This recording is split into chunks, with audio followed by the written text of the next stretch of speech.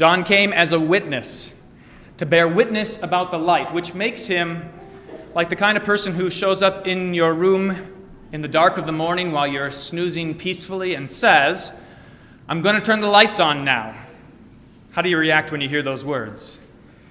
Usually not very favorably. Usually you bury your head further into the pillow. Usually that's not what you want, to have somebody turn the lights on, ripping you out of sleep and having your eyes be all bleary because you can't see in that kind of light. But this is exactly what John the Baptist came to do, and that's why we hear this gospel lesson on Christmas morning. The lights are turning on. And there's a question for every person in this world when the lights come on. Are you going to bury your head back in the pillow, or are you going to recognize that it is time to wake from slumber, that it is time to get up, that it is daytime, that the light has come, and now it is time to be alive and not be asleep? Now notice that there are all different kinds of reasons why you might object to getting out of bed in the morning. You have something ahead of you which you don't want to do. You have to go to work, you have to go out in the cold, you have to do some chores, whatever it might be. Those are all reasons why getting out of bed is difficult, why you want to keep the lights off, why you want to keep your head, your face, buried in that pillow. But you also know that there are times when you are very glad to get out of bed. Think about Christmas morning. What is it that gets every child up on Christmas morning? It is not somebody threatening, "I'm going to turn the lights on now." But instead it is this joyous news, this hope that under the Christmas tree there are presents just waiting to be ripped open. That's the kind of light that is coming into this world. It is not a light that is meant to hurt us or to put us to task or to make us bleary-eyed and miserable. But instead it is a joyous light, a light that shows us a gift, the forgiveness of sins and eternal life, long awaited, long hoped for. Rather than thinking of ourselves as slumbering peacefully through the middle of the night, we should instead think of ourselves as watchmen. The Bible so often describes us as watchmen who stand on the walls waiting for daylight to come. And when somebody arrives announcing that the light is here, the light is coming, there it is, I can see it on the horizon, the watchman rejoices because at long last what we have been waiting for has arrived. That's what we're here this morning to celebrate. That's what the church celebrates every Christmas. That's what Christians rejoice in day after day, that no longer is our world shrouded in darkness. If you look around you, if you look at the world, you will see darkness. Now, it's true that you will see lots of frail and sort of fleeting attempts at providing light.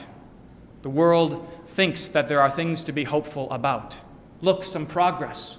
Look, we're doing a little bit better. Look, the stock market went up. Look, we've got hope ahead of us. But all of those lights, in comparison with the true light, it's like being in the middle of your house, the power's gone out, it's the dead of night, there's no moon outside, and you pull out your cell phone hoping that this is going to light up your house. It doesn't work.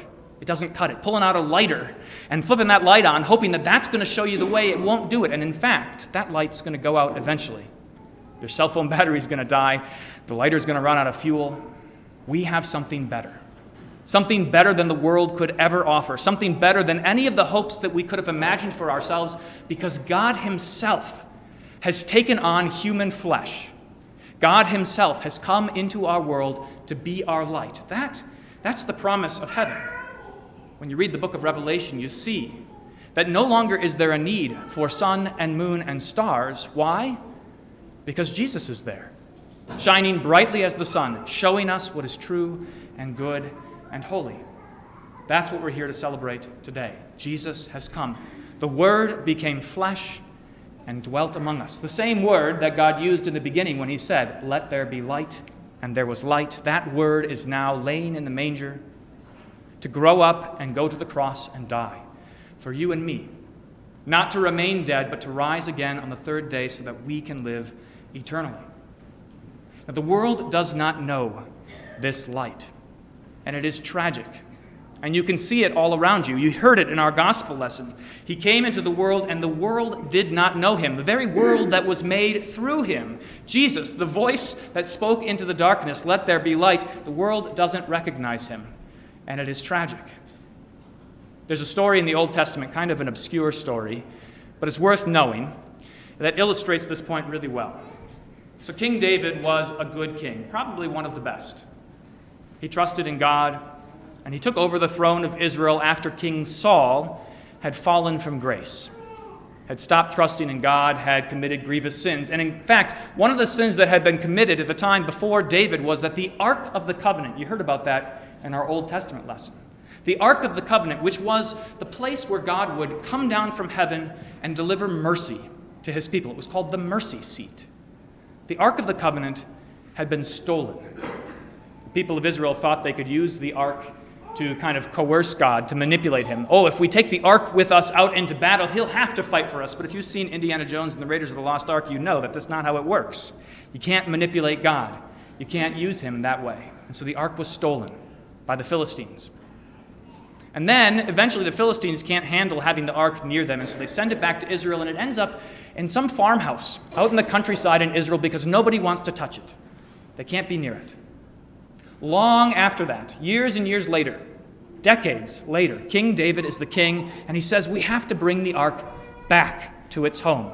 It's the presence of God. It's his mercy among us. How can we live without the mercy of God? And so he gets the Ark, and he starts to bring it back to Jerusalem. And it's a wonderful parade. It's a celebration. There's kind of a tragedy along the way. Somebody touches the Ark to stop it from tottering over, and that person falls dead, just like that. And everybody's terrified, and they say, wait a minute, maybe we shouldn't bring the Ark to Jerusalem. And they set it aside again in somebody's farmhouse and wait.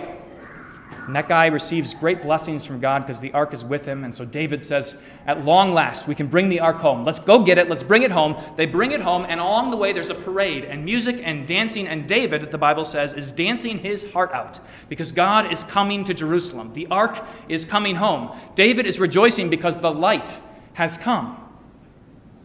Back in Jerusalem, however, as the procession is making its way and David is dancing in the streets, David's wife is looking from a window.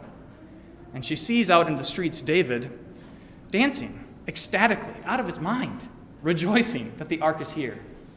And she frowns at him, and she despises him, and she says, why are you making such a fool of yourself? You're embarrassing yourself in front of all of these people. Why are you acting like this? And David says, God is coming to Jerusalem. God is coming home. The Ark is here. The light has come. How can I do anything except for rejoice and dance? You see, David's wife didn't understand. She didn't appreciate. She didn't rejoice at the coming of the light. She didn't grasp it. She didn't receive it. She thought that the only thing that mattered was for David to act in a dignified and royal way. But David knew something far more important was happening. When God is near you, when God chooses to draw near to you, you should pull out all the stops. You should rejoice, you should sing as if no one's listening, you should dance as if no one is watching, because this is the one thing that matters above all else, that God has come. And so the Ark came to Jerusalem, and God's presence was there with his people, and there was great rejoicing. But that was for a time, and it was only temporary, provisional. Again, the Ark was later stolen, was taken away. It was a box made of wood and covered with gold. How could that truly save God's people? And that's why Christmas matters so much. Something better than the Ark is here. Something better than a box is here. Something more worth dancing about and more worth singing for has arrived. Jesus, the very Son of God, the light, has come into the world. Let us not be like David's wife, looking out the window, despising anyone who would lose their minds over such a great joy. Let us instead be like David. Cut out all the stops. Pull out all the stops. Rejoice. Praise God. Receive the light. The light has come for you. The gospel writer puts it this way. He says, we have seen his glory. Now, the glory of a thing is what makes it worthwhile, what makes it good. So the glory of the sun is that it shines on us, that it gives us heat, that it warms us up, that it makes the plants grow. That's the glory of the sun. The Bible says that the glory of a man is his wife, and the glory of a wife is her husband. That the glory of parents is their children, and the glory of children is their parents. This is the glory of God, that he has come to be with us, that he has made us his children. You might think, and so often the world thinks, that the glory of God is being far off and distant, sitting in his armchair and watching the world spin away. But that's not it at all. This is the glory of God, that he would send his Son to be near to us, to draw near to us in humility, to forgive our sins, to suffer and die for us, to give us life, to make us his own children. That is God's glory, and we have seen it. We have seen it because we have heard the preaching of the angels. We've heard the message of John. Behold, the Lamb of God who takes away the sin of the world. We have seen it, this glory, because we have the forgiveness of sins. That's what we're here to celebrate. And that's why when John comes saying, I'm going to turn the lights on now, you all know that it is time to get up. It's time to get out of bed. Don't bury your head back in the pillow. Don't long for just a little bit more slumber. Instead, live in this light. Live as children of God. Rejoice in all that is good and true. Love God's law. Rejoice to walk in his commands. Treasure this, that your Savior has died for you, that you are the children of God. What could be better than that? To God alone be all glory, now and forever. Amen.